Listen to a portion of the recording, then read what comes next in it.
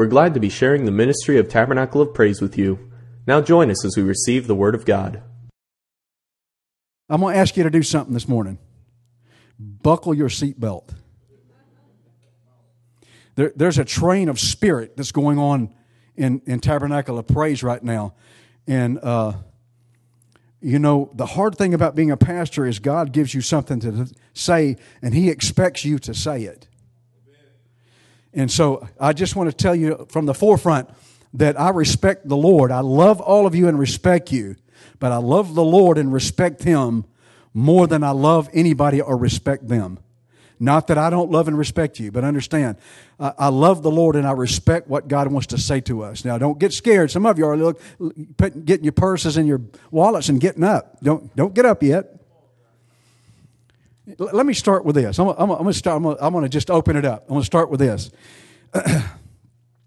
Many people today are, because of what's going on with this virus, many people today have come under when I say people, I'm going to say Christians. So when I say people, you put Christian in your mind. Or maybe I'll just say Christian and make it easier, okay? Many Christians today have established this thing of in their life of, you know what, my freedoms and my rights have been infringed on because I couldn't come and worship like we did before. And I totally understand that. Listen, I respect the rights and I thank God for every right we have in this country. I respect those that died for those rights. But let me say this. Let me say something. When we put the rights of our own selves over our responsibility to the gospel, we become militant. Ooh, I knew that wasn't going to go over. So I'm going to say it again. When we put our rights as citizens of this country over the responsibility of being a Christian, we become militant. How do I know that? Because Jesus dealt with it in His day. The Jews were very militant against Rome. They didn't like the way Rome was treating them about their religion and the way they worship. They didn't like it. They were even militant against Jesus. And understand this, in His own disciples, Jesus had to deal with that militant attitude because they were like, come on, Jesus, get this war happening. Make this thing go so that we can take over and show Rome who we are. After all, we're God's people. But they wanted to do it. And Jesus said, listen, we're not militant, guys. We didn't come with militant attitudes. We came in love. Now, understand this. You and I are in a war, right? There's a difference between being militant in a war and being a soldier in war. Being militant is this. I'm performing this act to appease what I need and what I want and my desire. That's what militant. You find militants in the military. That doesn't mean they're soldiers. That means they have an agenda that relates to their feeling. It doesn't address the country. It addresses their feeling. But to be a soldier means that you follow in the direction of the leader in a military. And we're soldiers in this war. There is a war. This war is not flesh and blood. We're not battling a government. We're not battling a group of people. We're not battling a man, a woman. That's not what we're battling. We're battling principalities and powers and rulers in the high place. The darkness that's in high. That's what we're battling. So let's get out of being militant and let's become soldiers, okay? I told you to put your seatbelt on because I'm just now this is my preface. That we're just getting started here. We have to understand something about our responsibility as Christians. It outweighs any freedom. It outweighs any right. What rights do you have as a Christian? What rights do you have as a Christian? None.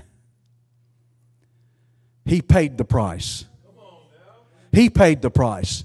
If anybody has a right in Christianity, it's Jesus Christ. The rest of us, I knew that wouldn't get a fly either. Stay with me. Understand something. If we will let's go to the Old Testament real quick before I get into my sermon. As long as the Jews did what they were supposed to do, that being their responsibility to God in worship, and as long as they did that, you know what God did? He took care of them. They didn't have to worry about that. But when they started falling away and speaking to God about, well, listen, God, we have the right as your people for this. And that's when they got into trouble with God. And a lot of times that's what happens. And listen, let's just be honest what's happening in America. Because, and that's what I'm preaching about today, the fallen and the remnant. The fallen and the remnant.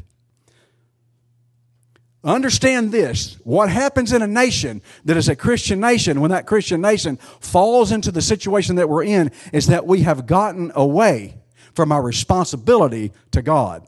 Matthew 28:19 was not a suggestion. Go ye therefore and teach all nations, baptizing them in the name of the Father, Son, and Holy Ghost, teaching them to observe all things whatsoever I have commanded you. Lo, I am with you always, even unto the end of the world. That's not a suggestion. That's our general saying, go. Don't be militant, be a soldier. That's what he was saying there. But what happens is, and I want to talk to you about that a little bit today, the fallen and the remnant. Turn with me, if you would, 2 Thessalonians 2. We're going to read verse 1 first. I'm going to say this while you're turning there, because this is not, Pastor Don's not mad. Some of y'all are like, Pastor Don, sometimes I speak a certain way and you think I'm mad. I'm not mad, okay? But I want to speak to you about what God's talked to me about. It's very important. And here's something, brother. I'm going to back up because some of you have rocks in your pocket, and I know you're ready. Some people have complained so much, I'm talking about the American church, about us not having the right to come and worship in our services it's infringed upon my right, it's wrong, this and this and that. And you know what? 90% of those people never show up on Wednesday night for Bible study. Boom! It's not about the right to serve God, it's about my right. It's about my right. You're taking away my right. Okay, you know what? Here's the thing God spoke to me about. He said, don't gauge my people by Sunday. Don't gauge them. You gauge them by Wednesday. That's the ones who have a feel about their right to worship. The other ones just have a feel about their right. Again, I'm an American. I love all the rights. I appreciate all the rights. But they never, ever supersede the responsibility of being a Christian. Ever. When they do, we become militant and we begin to lose our authority and power in the spirit realm. And that's what's happened in America. We've lost our authority and power in the spirit realm because we've become militant. It's more about my right for this and my right for that than it is my responsibility. My responsibility is to touch the lost. Oh, well, when Jesus said that, what he meant was, no, what Jesus said was, and he wasn't talking to the preachers. He was talking to the preachers and the saints and whoever was in the church. Go ye therefore. That's all of us. That's our responsibility. When's the last time? Ask yourself this question, because I had to ask myself several times this week. When's the last time I went thee therefore? What I'm doing here today is not Matthew 28:19, okay? What I'm doing here today is not Matthew 28:19. What I'm doing today is instructing the church as a pastor on how to live for God and what God's direction is for our church. But go ye therefore and teach. That's outside of what we do on Sunday. When's the last time Pastor Don did that? Now that you've asked me, I'm going to ask you. When's the last time you did it? Because that is what Jesus told us to do. If we do anything else other than that, we're militant, not soldiers. Okay, stay with me. Some of you are already mad. Good. I want you to get mad. I want you to get mad with me. I'm not mad. Some of you get mad at me. I want you to, when we get mad with me as we go. 2 Thessalonians 2:1. Now we beseech, that word beseech means to request, ask, or entreat. We beseech you, brethren, by the coming of our Lord Jesus Christ. In other words, we're asking by the coming. We know He's coming. And so we're asking by the coming of our Lord Jesus Christ and by our gathering together in Him. What's Paul saying here? He's speaking about the rapture that's to come. So we're going to go into this, but I want to get this first verse down. In this letter here, his whole point here is, listen, I'm asking you, I'm searching you, I'm interrogating as part of the definition here, you about that Jesus Christ is coming and He's gathering us together. It's been increasingly harder to watch our world spiral to the depths that it spiraled to. It's getting harder and harder. It wasn't this way when I was a kid. It wasn't this way when you were a kid. And kids, when you get older, you're going to say the same thing if Jesus doesn't come by the time you're an adult. Family, economic, governmental, and social structures are collapsing. They're collapsing. If you don't think family is collapsing, what is family? What is family? It is the union of a man and a woman who then produce children. That is family. It's collapsing. Because now we don't believe in that union. Now the belief in our country is the union of anybody. It's the union of or the non-union at all. Just have it's collapsing. If you don't think our culture is collapsing, you need to look around you. Our culture it's not what it was 20, 30 years ago, 50 years ago. It's collapsing. I'm not trying to scare you. Look, some of you are like, oh God, you're taking us down straight down to the bowels of hell. Well, come back up. We're not going there. The Bible tells us that in the latter days, not the last days. In the last days, saith God, I will pour out my spirit on all flesh. That started at Pentecost. But there are latter days.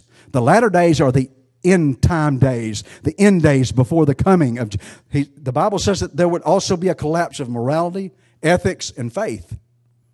And I keep asking myself, have we gone too far to go back? Has America gone too far to reach back, to have revival? Or will there be a revival in our country? Will there be something that charges us? And I hope maybe this sermon, because it's charged me up, will get you charged to understand that, you know what, even if America has no revival, Tabernacle of Praise is going to have revival. Your family's going to have revival. You are going to have revival. It's going to happen. Only God really knows the answer about the revival. Only God really knows that. But there are biblical signs that we can look at that precede these latter days that we cannot deny. Now, we know that there were signs that are given that the generation that sees that will see the coming of the Lord. And we know one of those was the institution of Israel becoming a nation again. We knew that happened in the mid to late 40s, 1947, 48. In nearly every place on earth, dark occult and demonic schemes are at work. That's one of the signs that the darkness in this earth would be deeper and deeper and deeper. It's not anything different than happened between Adam and Noah. But the same exact thing happened between Adam and Noah that's happening now. And Jesus made this statement. You know what's going to happen in the end? What happened in the days of Noah? It's the same exact thing. There's nothing new here. We even have evil genetic experiments going on. Where's that in the Bible? There's some interesting things you can find in the Bible when you read. The changing of who we are. Taking away what God gave us and who we are and changing it. Morality is being gutted by the most shameless behavior that we've ever seen in our country's history. The morality of this country is being decimated by this behavior. And as we know, there's a prophecy of things to come before the Great Tribulation. Now, I don't know if you're a pre-tribulation, a mid-tribulation, or a post-tribulation. I'm just going to say this. If you're a mid and a post, you've made a mistake. And I'm going to show you right here. You made a mistake. I'm also going to say this. If you think, if I don't make the rapture, I know what to do later and I'm going to write it out, you made a mistake. You made a mistake. Oh, there are going to be those that are saved in tribulation. And a part of that prophecy, the Bible says that there's going to be a falling away. A falling away. Our immediate reaction to the falling away is this. Well, we were a Christian nation and no, we're no longer a Christian nation. That's not the falling away. That's not the falling away. By the way, America is not the center of the universe. As far as God's concerned, through biblical understanding, Jerusalem is the center of the universe. We happen to be someone that's fortunate enough as a country to have had somebody that loved us enough over there to bring the gospel over here. We're so bent on, we're the ones that have the whole world becoming Christian. No, we're a part of the ones that, we didn't start this. We have to get our focus on the right things and understand something. Listen, I've heard different preachers talk about this falling away, that it's actually unsafe people who fall away more and more from the truth. Unsafe people that they really weren't saved at all to begin with. That's the falling away. People that, well, you know, they lived for God all their life And at the end, they committed to this horrible sin. They really weren't saved at all anyway. I've heard preachers talk about that. That's not the falling away. That's not the falling away. Others say it's those who pretend to be Christians that come to church and act like Christians, but in the end they just leave because they're done with the Christianity thing. That's not the falling away. Others say it's Christians who have really never been born again. They're Christian in name only. That's not the falling away. Listen, you can't fall from the top of a ladder unless you're on the top of the ladder, correct? You agree with me on that? Okay. You can't fall away from a marriage unless you're married. You can't fall away from truth unless you have it first. And that's what the falling away is. It's not a falling away of societal truth. It's a falling away of Christian truth, biblical truth, God truth. It's the falling away from that. Well, I just don't believe in God anymore. That's not the falling away. It's a whole different spectrum in the Scripture. Let's read verses 1 through 3 again in chapter 2. Now we beseech you, brethren, by the coming of our Lord Jesus Christ. Paul wrote a lot about Jesus' coming because the expectation was he's coming today. That was Paul's expectation. And by our gathering together, that ye not be soon shaken in mind, or be troubled, neither by spirit, nor by word, nor by letter, as from us, as that the day of Christ is at hand. Let me stop before I read verse 3. The day of the Lord and the day of the Christ, when you read in Scripture, is not the rapture. When you go to the Old Testament, you find the day of the Lord. And when you come into the New Testament, you find the day of the Lord. The day of the Lord is God's judgment. Go to the Old Testament and look at the day of the Lord. The day of the Lord came upon His people, and it was God's judgment. So that the day of the Lord He's speaking here is not the rapture, but He's speaking about God's judgment. So let's look at this again. That God's judgment is at hand. God's judgment is in verse 3. Let no man deceive you by any means, for that day shall not come except there come a falling away first. The rapture is not going to happen. The judgment of God is not going to happen. None of that's going to happen until there's a falling away. Years and years and years we've read books and watched movies and listened to people talk about when the rapture could or couldn't happen. And listen, Paul gives us the exact thing. When you see the falling away, that's when the judgment of God is about to happen. Oh my goodness. So if we're falling away, if people in God's church are falling away now, is God going to judge us before rapture? Let's look. Except there come a falling away, and that man of sin be revealed, the son of perdition. Y'all know who that is? Starts with an A, ends with a T. Antichrist. So some things are going to happen before Antichrist is revealed. And he's saying that the Antichrist cannot be revealed. There's got to be a falling away. Part of the judgment of God is the revelation of the Antichrist. Allowing the Antichrist to take his place. That's part of the judgment of God on the world, is allowing that to happen. It can't happen right now. You know why? There's not been a falling away? Oh, yes, there has. There's one reason. Because the prophecy of falling away is happening. There's only one reason the Antichrist cannot. The only reason, because we're going to read it here in a second. Let me spill it to you. There's one that will, the Antichrist can't come until this one is removed, and will let that happen. It's very important for you to recognize something today. The Holy Ghost is Christ in you, the hope of glory. The Holy Ghost is the resurrection power.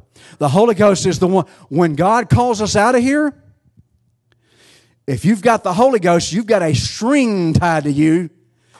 And God pulls that Holy Ghost, that string out, and guess what? The Holy Ghost leaves this planet. Can you imagine? That's the only way Antichrist is even going to be able, he can't even take his place because the power of the Holy Ghost keeps him at bay. So how will we actually know when this falling away has taken place? How much worse can things get? In Paul's first letter to the Thessalonians, at the church at Thessalonica, he spoke to them about the resurrection of the saints. If you've read 1 Thessalonians, you understand that's where Paul spoke of the glorious return of the Lord and the resurrection of the saints. We'll be caught up in the air with them to meet, in the clouds with them to meet Jesus in the air. We're not caught up to meet Jesus in the air. We're first caught up to meet. The dead in Christ will rise first. We which are alive and remain shall be caught up with them to meet them in the clouds. And so we'll meet Him in the air. So we all get to come together to meet Him. That's all done by the power of the Holy Ghost. How do we know this? Who raised Christ from the dead?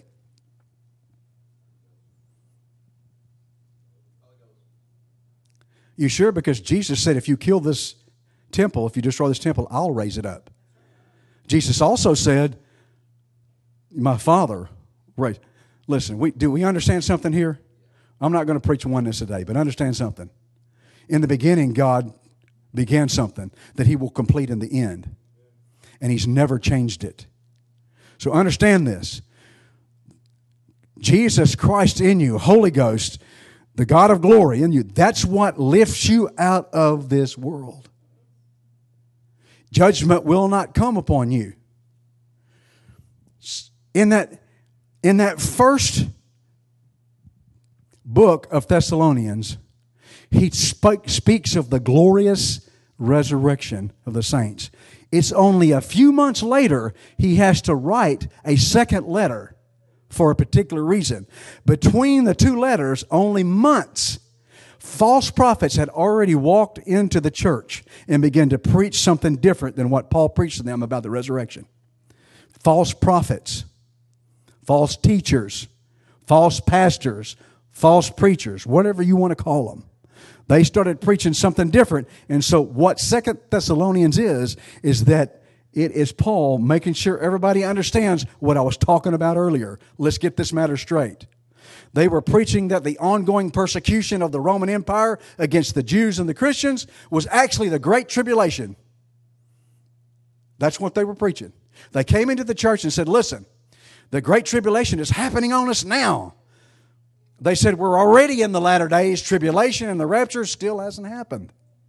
So Paul writes to affirm to the church that the rapture or the catching away will happen before the day of the Lord. Before the judgment of God. Before those things. That's why I am a go all through the Scripture and you see it. When God's judgment came upon the earth, He took His people out so that the judgment didn't fall upon them. Look at Noah. He was taken so that the judgment didn't fall upon him. You can follow it all the way through Scripture. The day of the Lord in Scripture, again, it's God's intervention in world events to judge His enemies, to accomplish His purpose, and to demonstrate His sovereignty. That's what this is about. And so here's the thing. If you're in the church, your judgment has already been taken. It was taken on the cross. You don't experience a second judgment. Oh, but the judgment seat of Christ. Look up that. Judgment seat of Christ. It's a place of glory where you receive crowns of righteousness. It's not to judge whether you made it or not. There's a big confusion. You know what? Things haven't changed much in 2,000 years. There are still those that stand in pulpits today and preach the judgment of God against God's people. Understand this. It's important you understand this. We're talking about the falling away. This judgment begins with 7 years of tribulation. This judgment that we're talking about, the day of the Lord, begins with 7 years of tribulation.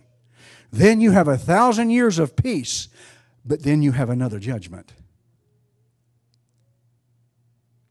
Understand this about God. God doesn't judge sin today because sin is ongoing.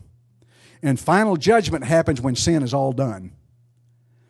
So understand this, that this judgment that starts at tribulation will only end when God calls it all done. He says it's all done. So now, like Paul, we find ourselves in this increasingly tumultuous world. If you've ever read the history of the church, you know in the first generation of the church, it was very tumultuous.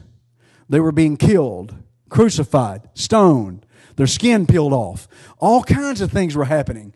Now, would you not think that's tribulation? Would you not understand that somebody coming into your church building today and knowing that you have gone through all of this because you're a Christian, that it would be easy to convince me that'd be tribulation? Be easy to convince me. But it's understanding. It's understanding that we're going to talk about here at the end. Stay with me. We see an increase in anti-Christian activity around the world right now. There's an increase. Was there anti-Christian activity in Paul's day? Paul was one of them, as Saul. We see it not only that, but in America, anti-Christian activity in America. Was there anti-Christian activity in Israel? Just like Paul's day. And like Israel in Paul's day, things were spinning out of control for the Jews. And there are many Christian teachers suggesting, like today, like those in Paul's day, that we as Christians will be here as the day of the Lord begins. I'm talking to you about the fallen and the remnant. In other words, the same era of teaching in Paul's day is still alive and well today. It hasn't changed much. But we live moment to moment as Christians, understanding that the blessed hope of Him coming could happen at any moment, at any time. How far often and how many times have we heard in the past, Jesus can't come yet because this hasn't been fulfilled? Have you heard that preached? Well, some of you are just lying to me. Or you hadn't been in church very long. I'll give you that one. This has to happen, and this has to happen, and this has to happen for Jesus to come. Stipulations and limitations. Man's directive to work. We'll tell God when it's time for Him to come.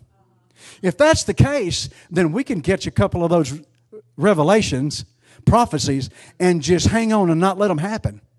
And Jesus will never come. You understand that doesn't happen. It doesn't happen that way. There is an appointed time. There is an appointed time, and it doesn't concern prophecy. It doesn't concern word. It's an appointed time that God had from the very beginning, before the foundations of the world. There's an appointed time in which Jesus will return. Just let that sink in a little bit. We don't know that appointed time, do we? We know He can come back at any time. That's what He said. As a matter of fact, Jesus' revelations to earth were so earthly. He said, listen, it'll be, you know what it's like when you're asleep and you don't realize it, and a thief sneaks in your house and steals everything you got and walks out and you never knew it till you woke up in the morning and all your stuff was gone. He said, that's what it's going to be like when I come back, just like a thief in the night. You'll never even realize it's happening. Well, wait a minute. I thought when the prophecy said this, this, and this, then I would know. Nope. You're not even going to realize. It's like a thief in the night. It's a surprise. It's a surprise to everyone, including you and me. It's a surprise. That's why I'm talking to you today about the fallen and the remnant. In 1 Thessalonians 4, 16 and 17, for the Lord will descend from heaven with a shout, the voice of an archangel with the trumpet of God, and the dead in Christ will rise first. Then we who are alive and remain will be caught up together with them in the clouds to meet the Lord in the air, and so we shall always be with the Lord. Paul was adamant that the church would be gone before the day of the Lord happens. He was very adamant that we would not experience this thing called the Great Tribulation. How do we know that? 1 Thessalonians 5 and 9. For God has not destined us for wrath, but for obtaining salvation through our Lord Jesus Christ. We are not destined to the wrath of God, the judgment of God. That was taken at the cross. That's not our destiny. It's not our destination. Our destination is rapture. Our destination is catching away. How often do we talk about it to one another? We talk more about what we don't get to do and can't go and where we can't go. And then we talk about the coming of Jesus Christ. We talk less about the coming of Jesus Christ than we do anything biblical. When it's the most exciting thing that's going to happen that this world would have ever experienced. You ever had that Superman dream when you're flying? It's coming. Babe, it's coming. That Superman dream that you're flying, only it won't be a dream. You will be flying. Have you ever had that dream? Doesn't it seem so real? I think God gives us that dream just to give us an experience. Yeah, here, taste this. Just taste this. Just imagine what that's going to be like. Some of you are going to be, I know you very well. As we're going up, you're going to be trying to go faster than me. You're very competitive. I get that, and that's okay. As long as we both make it, I don't care. But we talk about it less. Do you know why we don't talk about the rapture? You know why we don't talk about it? We understand the consequence. We understand the consequence. It's hard to talk about the joy of leaving this place knowing that we haven't Matthew 28:19. It's hard to be joyous. Memorial Day is a day we celebrate. It's a little hard to celebrate those that died. It's hard to celebrate that because they died. And the reason we don't talk about the rapture in the church very much is because we know that we possibly could be a part of the fallen. What is the fallen? Thank you for asking. Now let's talk about that, and I'll be through. Who are the fallen? Because of false teaching, the first century church believed that they were in tribulation. At the time Paul's writings, the Roman emperor was Claudius. As we read Paul's writings in Thessalonians, the Roman emperor was Claudius. Claudius's reign was full of debauchery and deceit. He was eventually assassinated so Nero could be put into place. The Jews are watching all this. The Christians are watching all this. And they hated Claudius. They hated him. Why? He expelled the Jews from Rome because they had constant upbringings. The Jews couldn't come to Rome anymore. They were not allowed to be in Rome. He expelled them. The Jews and Christians had become repulsed by the actions of his family. Claudius had appointed Herod Agrippa II as king. Agrippa was married to his own sister, Bernice. In other words, our next president is married to his sister. Wouldn't that be a little repulsing? Maybe not. Maybe we're so used to that kind of behavior that it wouldn't be repulsed if we found out that Trump's wife was actually a sister. Wouldn't that be horrible?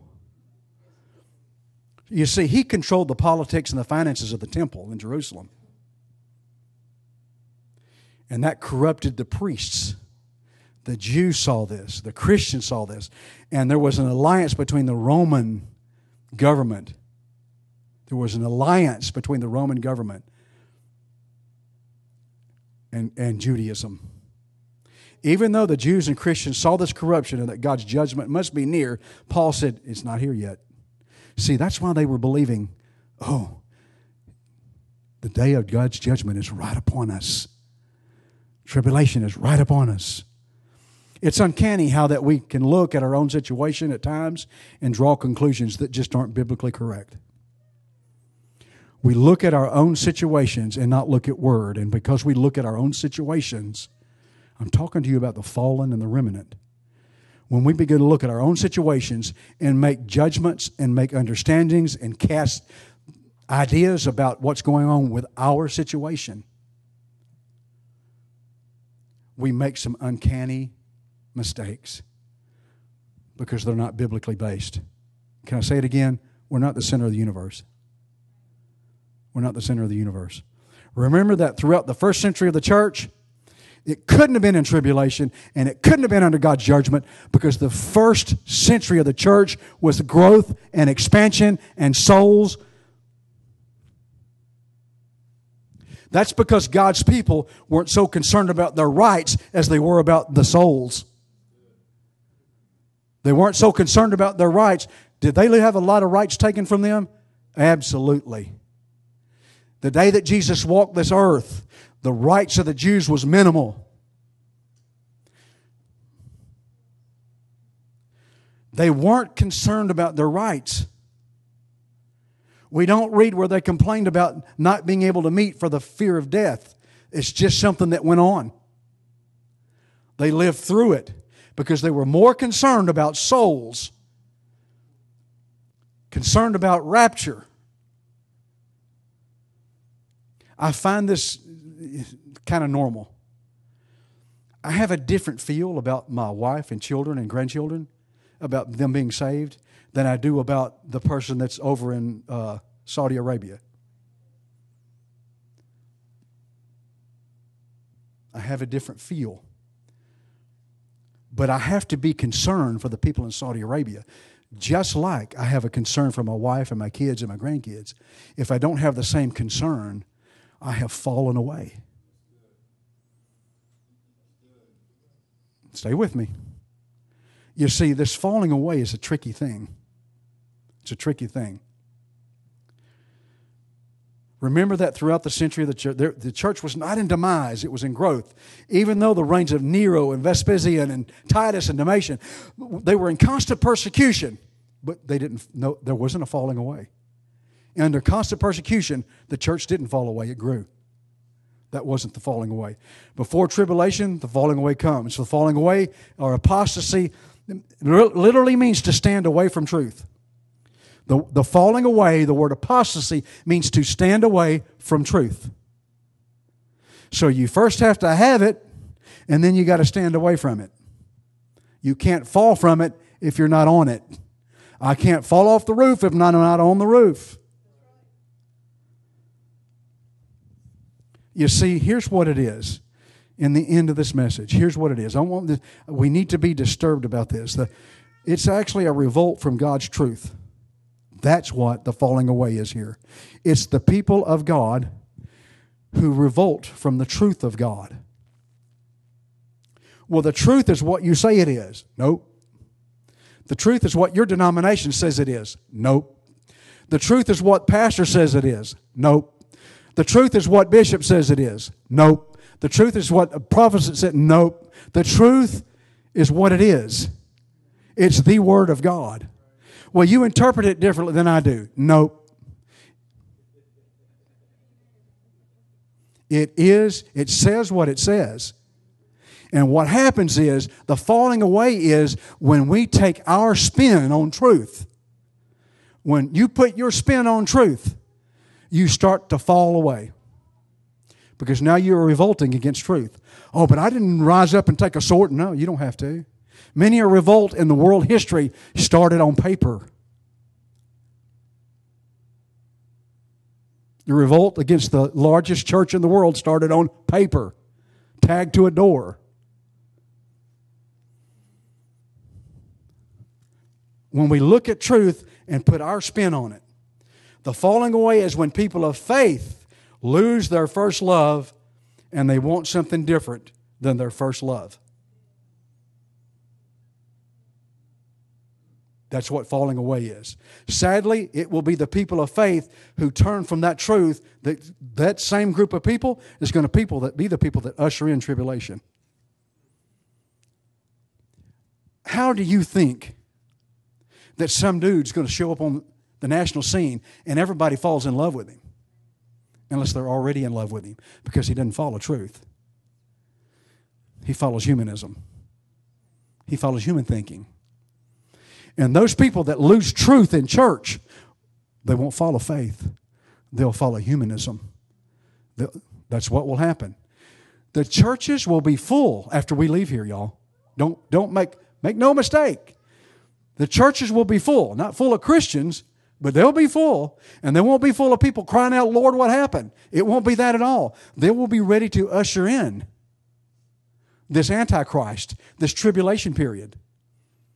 It would be so easy for him to usher himself in because they're already waiting on him, because they've already fallen from truth. You will know the truth, and the truth does not set you free. The Scripture says it makes you free. Setting you free has to do with something else than making you free. Making you free has to do with your experience with Him. That's what make you free means. You have an experience with Jesus Christ. Many of people are sitting on church pews today. that possibly are going to usher in Antichrist. I told you to put your seatbelt on. I'm going to finish. I passed up some of the blocks here because I got to stop. Let's look at verses 3 through 6 really quick. And now you know what withholdeth that he might reveal in this his time. For the mystery of iniquity doth already work. Only he who letteth will let until he be taken out of the way. And then shall that wicked be revealed, whom the Lord shall consume with the spirit of his mouth, and shall destroy with the brightness of his coming. Even him whose coming is after the working of Satan, with all power, with all power, with all power, with all signs, with all signs, with all signs. Jesus said you're cursed because you seek a sign. Cursed is the one that seeks a sign. With all power, all signs, and lying wonders. Many a church is set upon power, signs, and wonders. We believe in that, right? Everybody shake your head, yes. We believe in the power and the sign and the wonders of God as they are proportionate to the Scripture truth. But when they relieve themselves, that belief relieves itself from the Scripture, then it's a falling away. The falling away has nothing to do with society. It has everything to do with the church. When we cease to love truth, one of the hardest things to do is to stand in a pulpit and tell people what they're doing will send them to hell. It's hard. You want to try it? It's hard. But you know what? It's not a judgment. It's not an observation. It's word. It's word. Now, I'm not going to stand up here and tell everybody you're busting hell wide open for this, this, and this. But understand this. When we as the church decide that, well, you know, the Bible says God loves everybody, and He does. Thank God. That we can't disclude, and thank God we don't disclude. Jesus discluded no one, but He did disclude their sin. He did disclude their sin. And when we as the church, not only and we're inclusive of every single person, it doesn't matter who they are, but when we become inclusive and say it's okay, it's their right to have, here we go. See, that has entered. You may be me or not. It's entered into the church. It's their right. You have no rights. You understand that? We have no rights as Christians. But what's happening is there are those that have fallen away that are entering rights into the church. And so this person, that guy likes another guy. God loves him. Absolutely. God loves them both.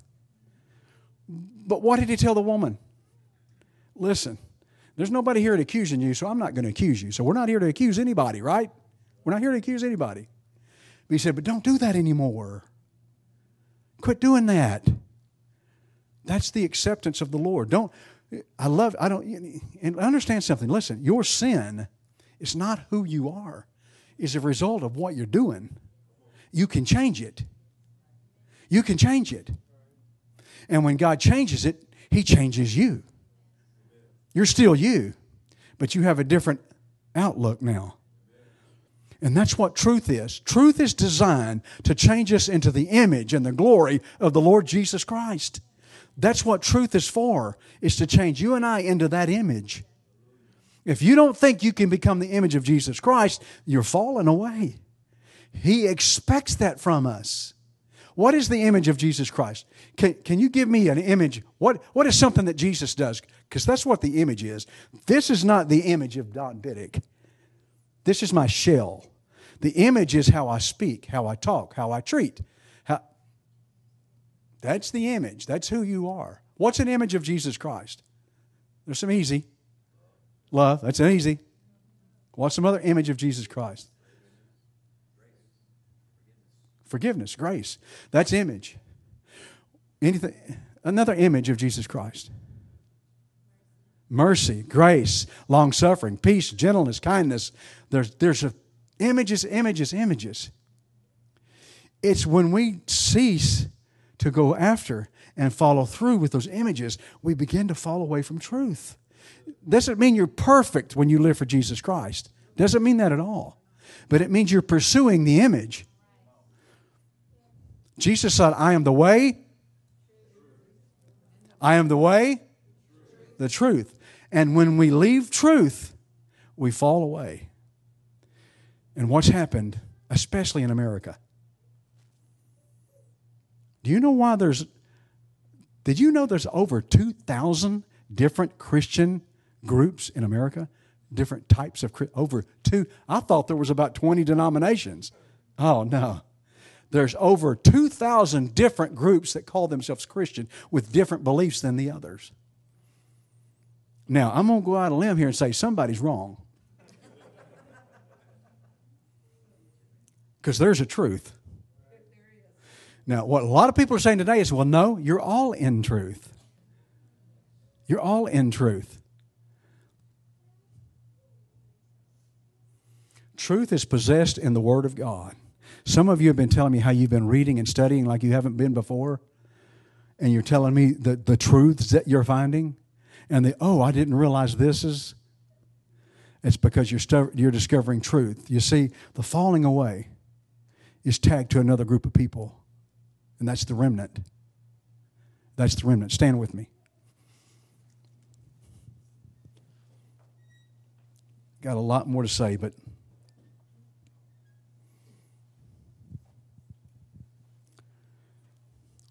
we find in Scripture where the Antichrist, literally it says will go, and this is a mistake that a lot of prophetic book writers and have make here. And not that y'all know me.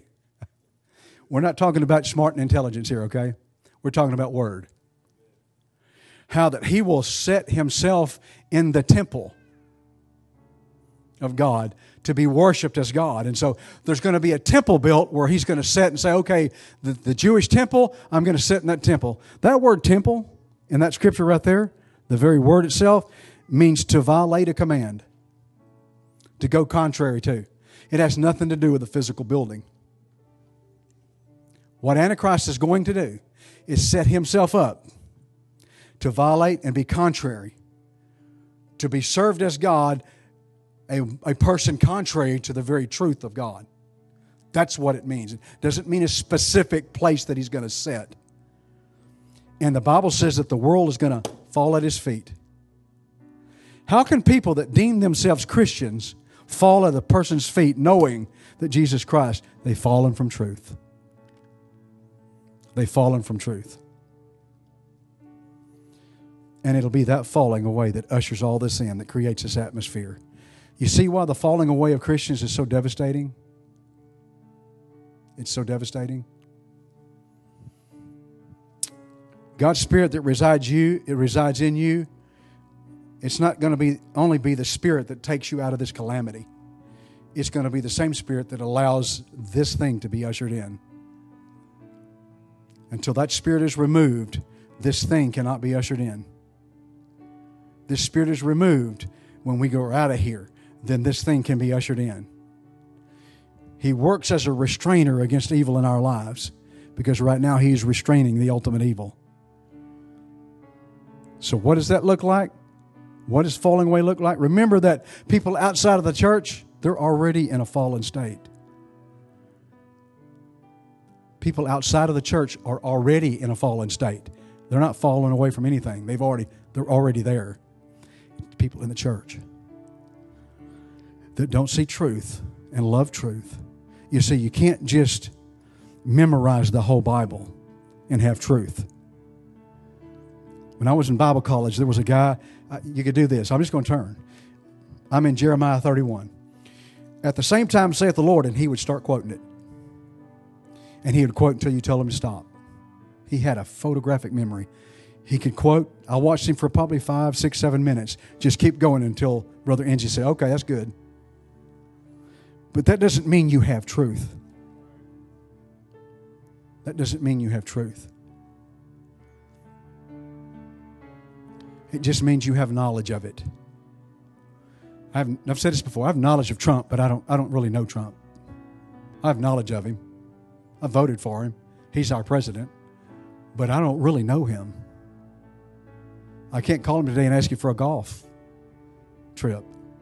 The Secret Service will show up at my door and want to know what I'm up to. Just because I have knowledge of him doesn't mean I have an experience with him. But you know what? If Junior calls Dad and says, hey, let's go play golf,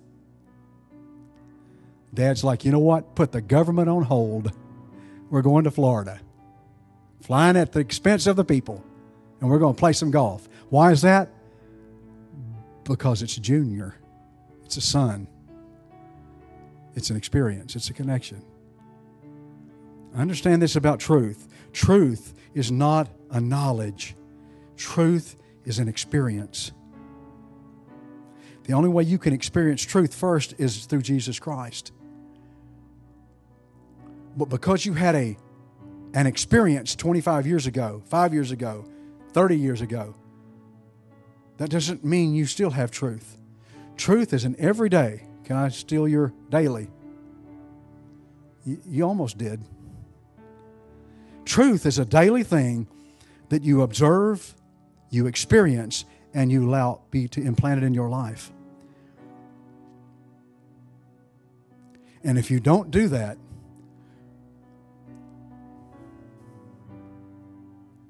the sad thing is, what ushers in this judgment of God is those of us that would fall away from truth. You know what Jesus said about that? Revelation. Jesus talked about the writing of John, but it's the Lord's Word. There's 7 churches in Revelation. The first church is Ephesus, and that church was evangelistic. The last church is called Laodicea.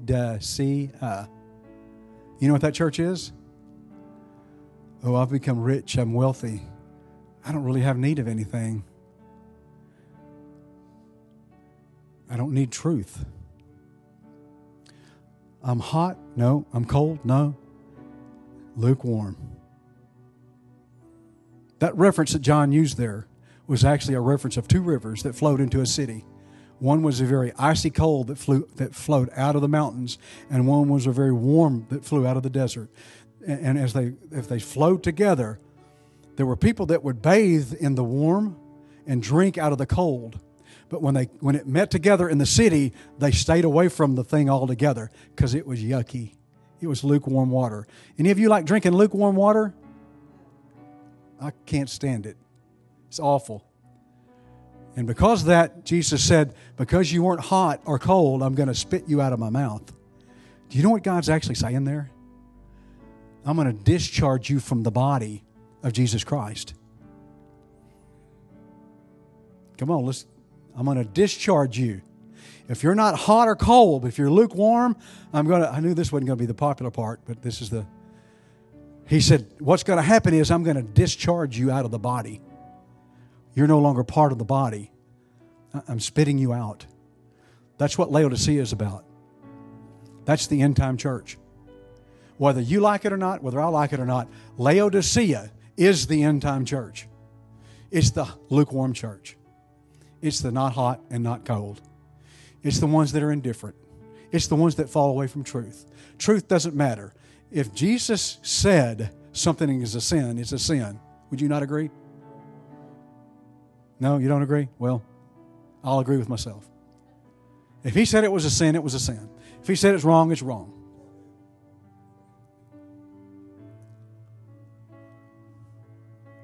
Church, we have accepted so much because of societal pressure. Many of you in this building today are classified as haters. You're a hater. Why is that? Because you don't agree with the falling away of truth. That's why you're a hater. Boy, you know what? The left is going to love it when we leave.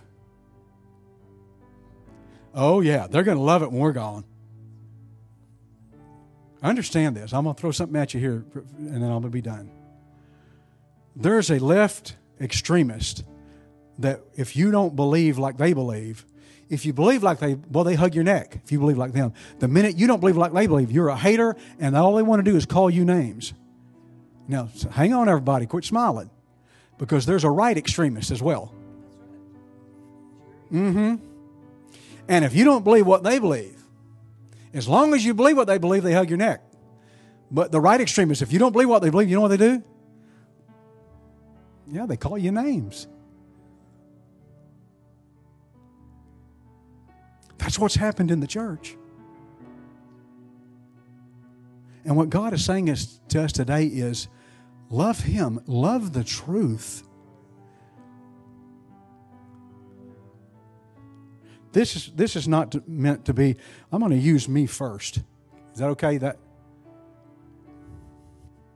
God says a drunkard will not inherit the kingdom. Guess what Pastor Don was?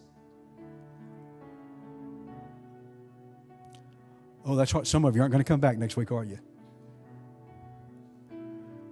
But Paul said it this way, that's what I was, but now I'm washed. Now, oh, yeah.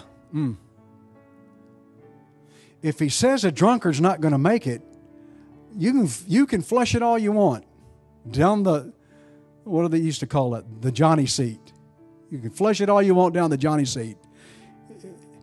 If I'm a drunk, I'm not going to make it.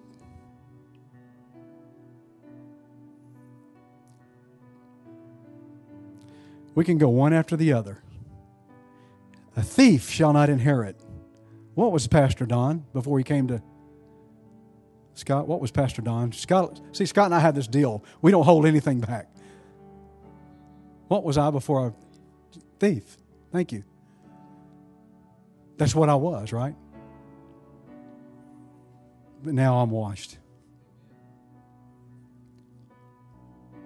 If he said it, a thief's not going to make it, thief's not going to make it. What did he say about homosexuality? This is not a hater message. See, some of you have already branded me as, oh, Don's hating on him now. I'm not hating on anybody. What I'm telling you is you got to love truth. Truth's going to make you free. The truth's not going to make you popular. The most unpopular person in Jesus' day was Jesus. He was more unpopular. He was called more names. He was called devil, Beelzebub. He was called a liar. He was called a transgressor. He was called everything but what he should have been called.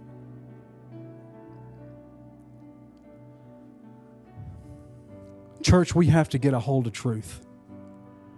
And truth's not what we say it is. It's what the Word says it is. Pastor Don, I have a hard time interpreting truth. Here's how easy it is to interpret truth. No offense to anybody here.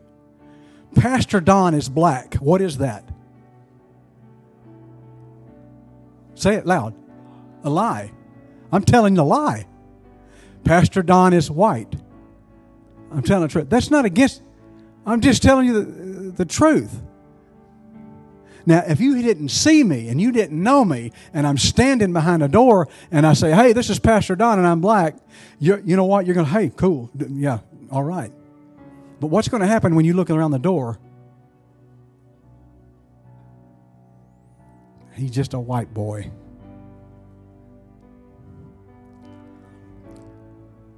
American church has become so inundated with being politically correct. I'm not talking about races, and I'm talking about truth. I'm talking about truth. Being politically correct, that we simply have lost truth. So I'm going to ask you today, in the finish of this, the Bible says there's going to be a remnant right before all of this goes down. It's going to be people that love Him, love His Word, love His truth, going to live for Him. They're going to go ye therefore and teach all nations. Rights aren't going to be as important to them as responsibility. I don't want to give any right that I have in America up. I don't want to. But you know what? If I have to be responsible, I will. I will. Did I like not having church? No. Did I like putting strings up on the chairs to keep you for separate? No. But my responsibility to you is that you may have a different thought process at this point. And you may fear. And so I want to be responsible. And I want to care for you and allow you to have your space. So I'm going to give up a right. I'm going to give up a right. That's an American right, not a Christian right.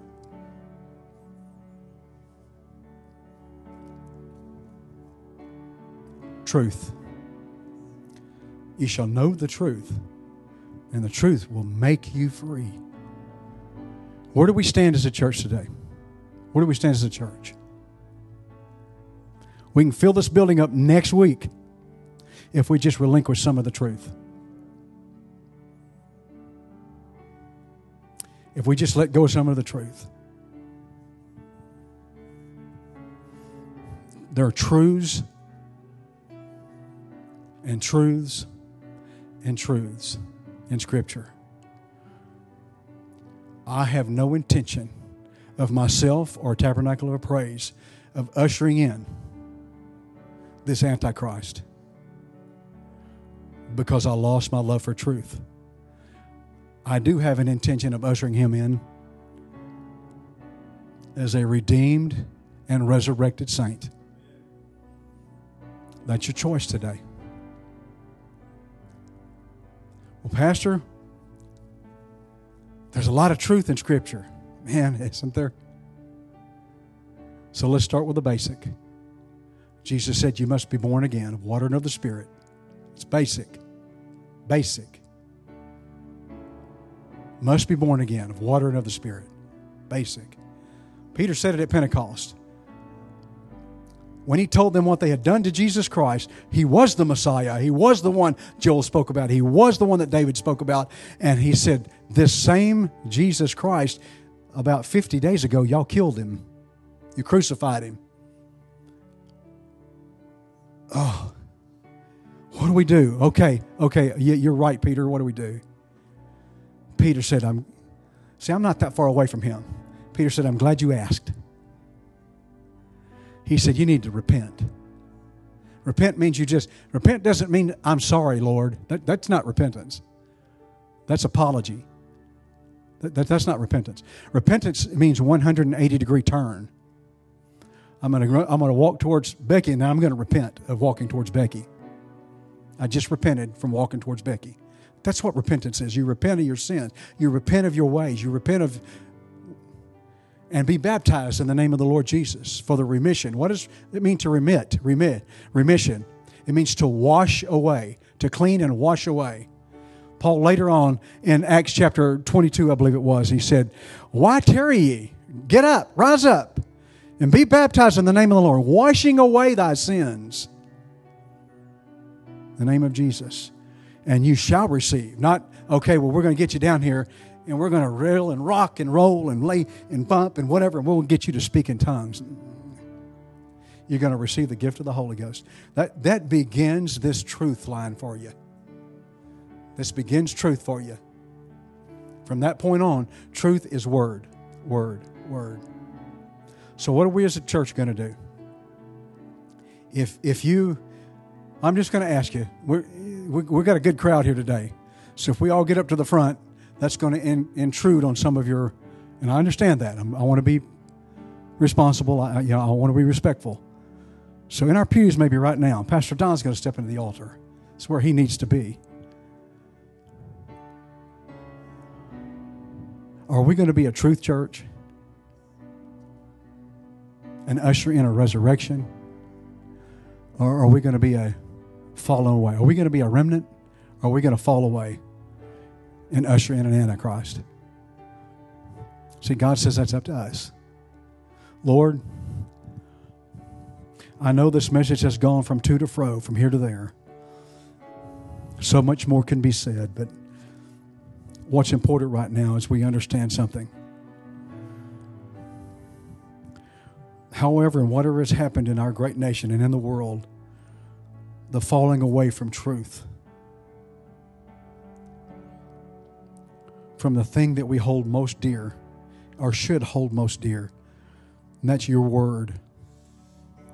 God, as a nation, we've diluted your word. As a nation, we've discouraged people from your word. God, as a people, somehow we've lost our first love. We weren't founded on that. We were founded on a love for you. And as the church of the living God, God, I understand today that I can stand on a ladder and fall. I can stand on a rooftop and fall. And I don't want to be a fallen. I don't want to be part of that group of end time, the latter days, that falls from truth. I understand, Lord, that this is not popular in our world today. It's not even popular in the church world. But God, we're not, as a church, after popularity. If we're going to go and teach and baptize and teach, if we're going to go out and do that, we've got to do it in truth. Otherwise, it's meaningless. God, if we don't expose truth to people and people to truth, all that we do is meaningless. Because if we don't do that, we have fallen away and don't even recognize it. If there's not a tug on my heart for the lost, God, I've fallen away and I don't even recognize it. God, if I don't see your command, your directive, then I've fallen away and I don't even recognize it. God, help me as a pastor to see your word and to accomplish your word. You don't expect perfection out of us. Just obedience. Just obedience. God, as pastor, I know this is a different service. As pastor, I present this church to you this morning. Your people. God, this is your people. It's not my people. You've blessed me with the awesome responsibility of being pastor here, but this is your people, and I present them to you, a church of truth, people that love you. In this Laodicean era, in this last church age before you come, we're not part of Laodicea. And we're not militant. And we're not falling from truth. But God, we are standing here in this building this morning with our hands raised to you, Lord, in worship, in glory and praise, and as an admonishment from our heart to you that we will stand for your truth. Help us to find those that have fallen. There are those that we know from this very congregation, Lord, that have fallen away from truth, Lord. Help us to be a light to their lives, not to be a judgment or a militant, be a light, understanding that their battle is not within their fleshly being, but it's within a spirit realm. God, help me to find those that are around me that are lost. The parable of the lost coin, the parable of the lost sheep, and the parable of the lost son are so real to me today.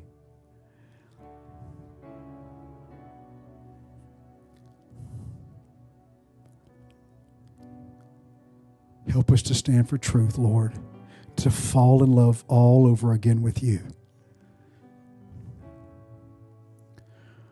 I once was lost in sin, but you took me in. I once was blind, now I see. God, help me not to be blinded again or to return to that pig pen, to go back to those old ways. Help me not to know the truth, the beautiful truth that you've given us. And because of societal pressure or because of my own desire to fulfill my rights and what I think is right for me, God, help me never to fall into that, God. Help us as a church, the church of the Lord Jesus Christ, to be a truth church.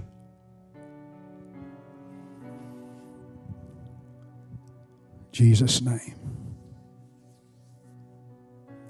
What I will say to you this morning as we're dismissed, something that hit me so hard this week.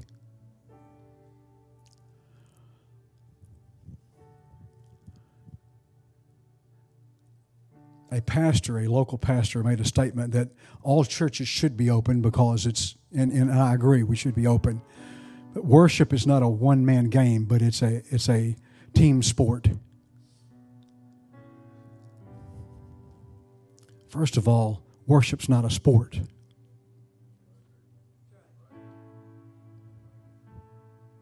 Second of all, worship is a one-man game.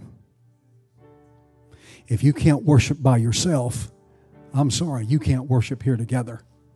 Doesn't work. If that's the case, Jesus spent 40 days in the wilderness for no reason.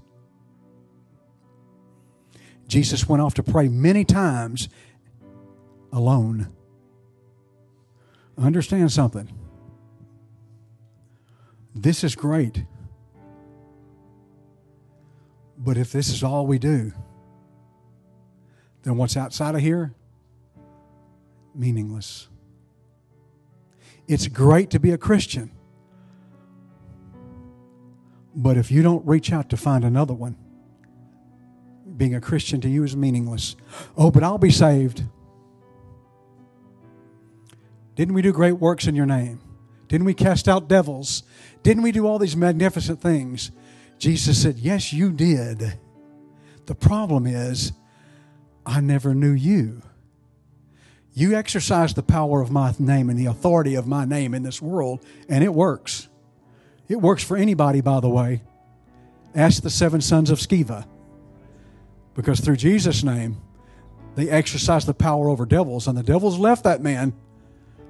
But they weren't Christians, and what happened? Understand something.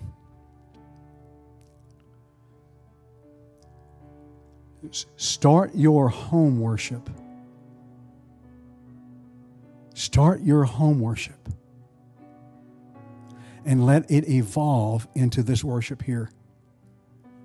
I've seen some of you already do this, and it's amazing by watching you.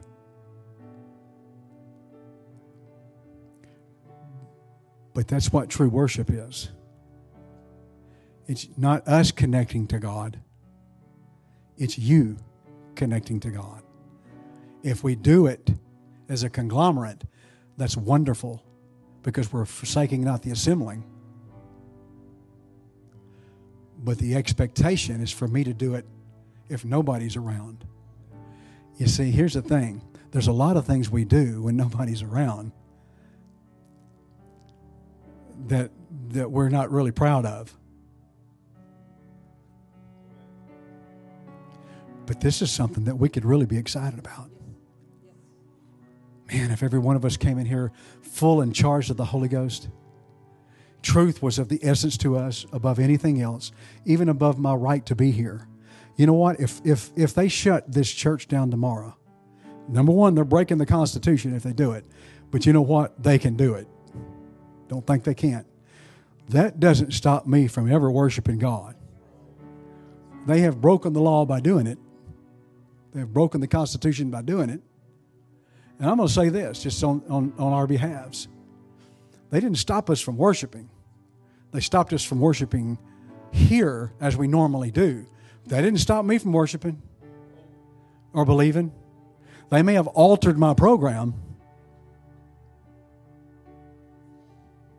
They have altered my program. When they come to me and say, listen, Don, if you ever get in that pulpit again and preach Jesus Christ, you're going to jail. That's a whole different story, right? I guess I have a prison ministry then. Not going to stop. So I just invite, true and adulterated worship is what? Anybody? Scripture? It has to do with helping the widow and the sick and those that are in need. Look what the Scripture, go look this up. True and unadulterated worship is that you help the sick and feed the poor. Helping the sick and feeding the poor is more worship to God than me standing up here doing this. This is a form of worship, but it's not the true and unadulterated worship that God spoke of. He said it's when I go and affect someone. When I go into the world, it's 28:19. That's true worship. Go with God this week. Go get some true worship. For more information about Tabernacle of Praise, look us up online at tabernaclepraise.org. We want to hear from you, so be sure to connect with our Facebook page. We also have a free app that you can use to keep up with events or be notified of bad weather, and you can listen to our sermons directly from the app. Thank you for listening, and have a blessed day.